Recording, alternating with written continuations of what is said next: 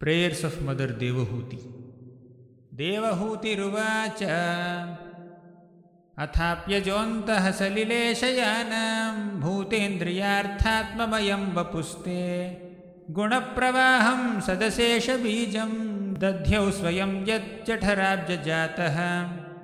स एव विश्वस्य भवान् विधत्ते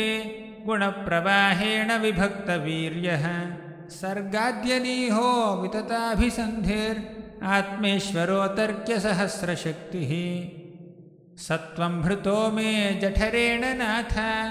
कथं नु यस्योदर एतदासीत् विश्वं युगान्ते वटपत्र एकः शेते स्म माया शिशुरङ्घ्रिपानः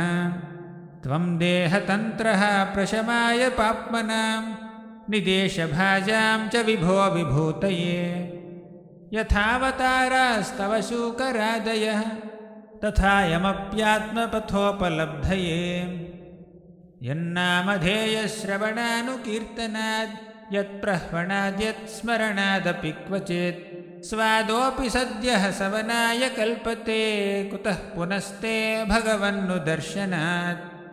अहो बत स्वपचोतो गरीयान् यज्जिह्वाग्रे वर्तते नाम तुभ्यम्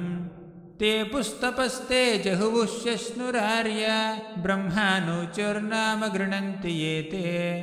तं त्वामहं ब्रह्म परं पुमांसं प्रत्यक्श्रोतस्यात्मनि संविभाव्यं